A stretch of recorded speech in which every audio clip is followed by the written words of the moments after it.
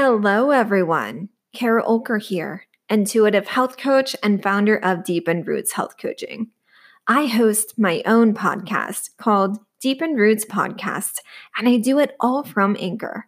If you haven't heard about Anchor, it truly is the easiest way to make a podcast. And here's why. First off, it's free. Who doesn't love to be able to do things for free? And there are creation tools that allow you to record and edit your podcast right from your phone or computer. Also, Anchor will distribute your podcast for you, so it can be heard on Spotify, Apple Podcasts, and many more. By the way, you can make money from your podcast with no minimum listenership. Pretty sweet, eh? It's everything you need to make a podcast, all in one place. I personally love using Anchor to record and upload my podcast episodes. I get to choose my own intro and outro music. In case you were wondering, it's Tropics in the Beats section. And it's very user-friendly for this millennial who can't technology at all. It's one and done. Then I schedule my episodes to publish whenever I want them published. For me, I schedule to publish every Friday because who doesn't love Fridays? Download the free Anchor app or go to anchor.fm to get started.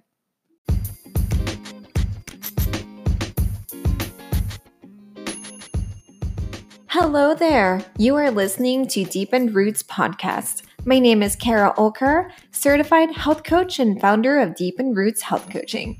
You can check out the services I offer on www.deepenedroots.com, and you can also find me on Facebook under Deepened Roots Health Coaching and Instagram under Kara_the_health_coach. Deepened Roots Podcast has been created to give listeners an inside look into my health coaching business, specifically my one-on-one 90-day program, which helps my clients establish habits that serve them in developing intuition around their thoughts and gut health. I use science and logic, and I also use the power of thoughts, feelings, and intuition. Trusting your gut is not an option in my world. So let's get started. Welcome to episode 6.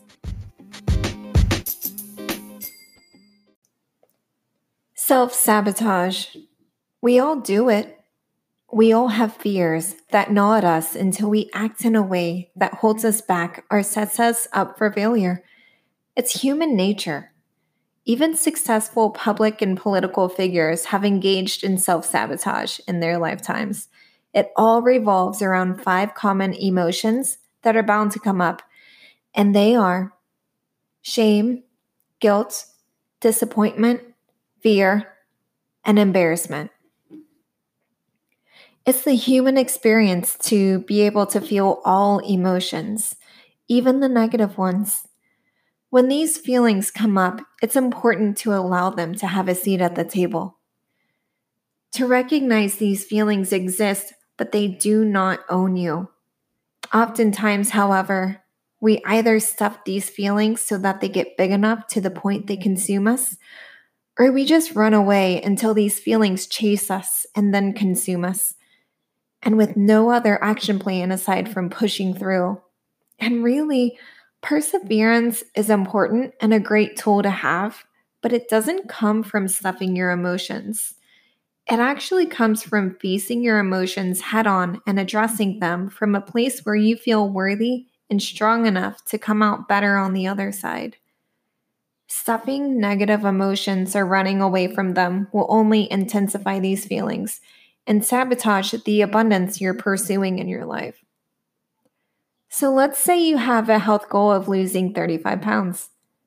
Your joints hurt a bit, you look and feel bloated, you're out of breath more easily, and your energy is down the drain most days. You don't want to be skinny or have a swimsuit bod. You just want to feel better. You feel pretty determined to lose the weight for yourself because you find value in losing this weight, and you don't want to be like everyone else in your family. Overweight, sedentary, with various health problems, and relying on junk foods and prepackaged foods for nutrition. No one told you to lose the weight but yourself. So you're ready to go. You start walking a couple of miles a day, and this turns into you adding on some jogging during your 2 mile walk. You've also put yourself on a balanced diet of proteins, fats, and carbs to help accelerate the weight loss. Everything is going well the first couple of weeks as you're dropping 10 pounds already. You go to a socially distanced family get together, hoping to hear everyone is as excited as you are, and they instead are far from it, and they don't really give you the support you were looking for. You were fine the way you were before. Why do you feel you have to change? You have low self esteem, don't you? You want to look good for the opposite sex, right? There's nothing wrong with a little extra around the middle. Don't let anyone tell you differently. Don't let it get to your head and start thinking you're better than everyone after you lose your weight. I mean, yeah, these people are your family. You feel as though they know what you need better than what you do. And so all your excitement has been deflated. You feel shame and embarrassment for being exposed as developing a different lifestyle from your family. And suddenly the feelings of unworthiness and shame from when you were a child floods back to you, always feeling different from your family. Different thoughts, beliefs, way of living. And you never really felt accepted and good enough by them. You definitely don't feel accepted and good enough now. So you excuse yourself from the get together and you order food from your favorite restaurant that you know is going to upset your stomach and a bottle of wine while you're at it to eat at home and in silence. Or let's say you have a supportive family. You go to that get together, they're excited for you, but you've always doubted yourself. You never felt worthy compared to your siblings who seem to excel at everything. You're shy in nature and you're a natural caregiver as well, always making sure other people had room to shine ahead of you. You finally want to lose those 35 pounds for you, and you suddenly feel guilty for wanting to change because, in your mind, if you changed, lost the weight, and felt healthy and healthier in general, you just know that somehow you'd be a less of a person to others. So you stop before you get any further away from that person you're used to being. Because the risk of not becoming the person you've always felt you were is far greater than actually going for it and become that person you've always felt you were. What's happening here in both instances is that, as stated in my previous episodes, the brain either reacts in a sympathetic, which is a fight, flight, or freeze state, or it reacts in a parasympathetic state, which is rest and digest. The easiest reaction for your brain to handle is to go into fight, flight, or freeze mode because this is how we as humans have survived. And your brain also likes to feel soothed once in a fear state. Almost like when the AC kicks on after your house or apartment hits a certain temperature on a hot summer day. This combination is the perfect storm for self sabotage, and that you feel attached by the shame, embarrassment, or guilt you feel for making a change for yourself, no matter the circumstance. This change is different, so you feel like an imposter. And really, shame, guilt, and embarrassment are touchy feelings for you that you rarely address for yourself. So your brain is like, I got you. We can get through this together.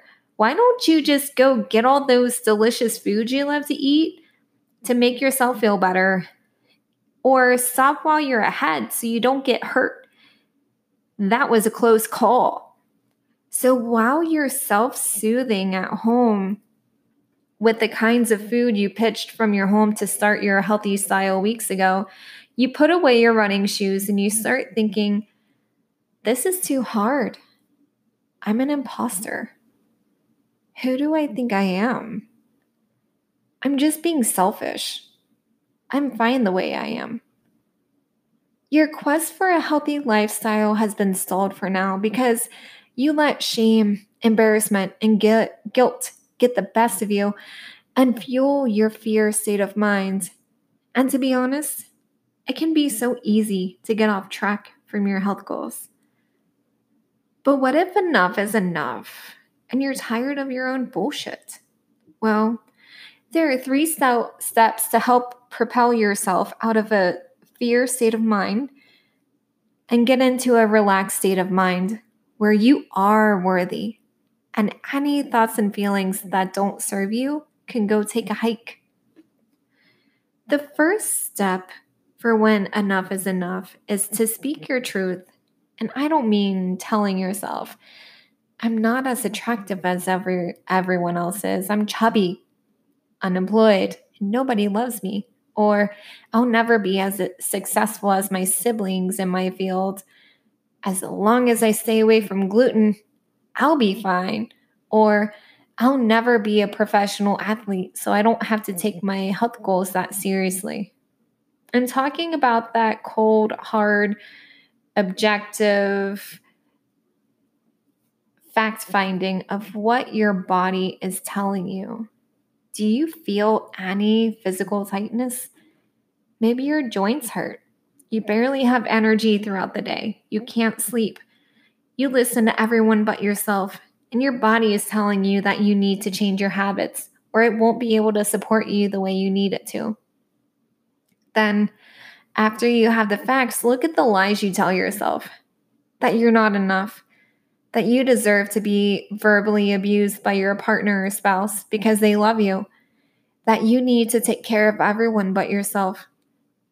How does this feel? Do you notice your body tensing up even more? Where? Does it make your stomach churn? Do you want to vomit? Does your chest, back, or head suddenly hurt? Do you suddenly feel at a loss for breath? Feel these lies you've told yourself for years. Allow it to sit at the table with you and not consume you. Then look within to find these truths. You are enough. You deserve love that feels like love. You need to move and live in the way that supports your dreams for yourself and the ones you love, or you won't be able to achieve anything. You have the right to allow what serves you in your life and cast out what doesn't serve you. So find these truths within yourself and sit with them until you allow them to have a seat at the table. Then allow these truths to consume you, because after all, these are not fears, but rather thoughts that will give you rest, ease, and focus, perseverance, abundance. The second step for when enough is forgiveness. Forgive yourself, forgive others, forgive any and all situations that have ever put you in a state of fear. Forgive the hurtful lies you tell yourself that hold you back. By all means, however, never, and I mean never, forget. Just forgive. Because we're cultivating a state of abundance, and you can't do that when shame, guilt, embarrassment, disappointment, fear, and even anger are taking a hold of you like weeds in the very garden you're trying to grow your flowers. The third step is to give thanks. Give thanks to yourself for doing what your mind felt it needed to do all these years to protect itself. You've been doing the best you can for so long, but now you have some new tools you want to try that will serve you. So you've got to put those old tools away after you give thanks. Give thanks to the tough relationships you've had to let go and are in the process of letting go. They don't serve you either, and you're no longer the person that will give them what they need. Give thanks for all the times you tried something and ate dirt. You tried, it didn't work, so now you're trying it again. Only this time from a place of love and abundance.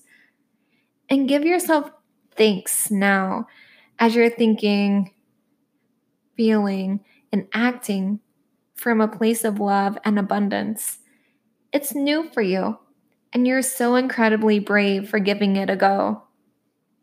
And really, you may just fall on your face a few times because this whole living abundantly thing is super foreign and your past can have a vice grip on you at all times. Just know you can start back up with the steps 1 through 3 for when you've had enough. Or you can apply it to other things in your life that you've had enough of. Go by it honestly and with an abundance mindset. And before you know it, days will have passed and you'll realize your journey has happened just the way it's needed to. So whether you're losing weight, wanting to eat healthier, healing your body from autoimmune disease, getting physically strong, managing anxiety, or all of the above, when enough is enough, it's your body telling you a life of abundance is due. Sometimes it just takes some time for your brain to accept it and follow. Regardless, think of this change as something that serves you because you owe yourself that healthy fighting chance and opportunity to see all your beauty and not be haunted by your scars. The more abundance and love you bring in your own life, the more you can provide it to others in your life who love and support you through and through.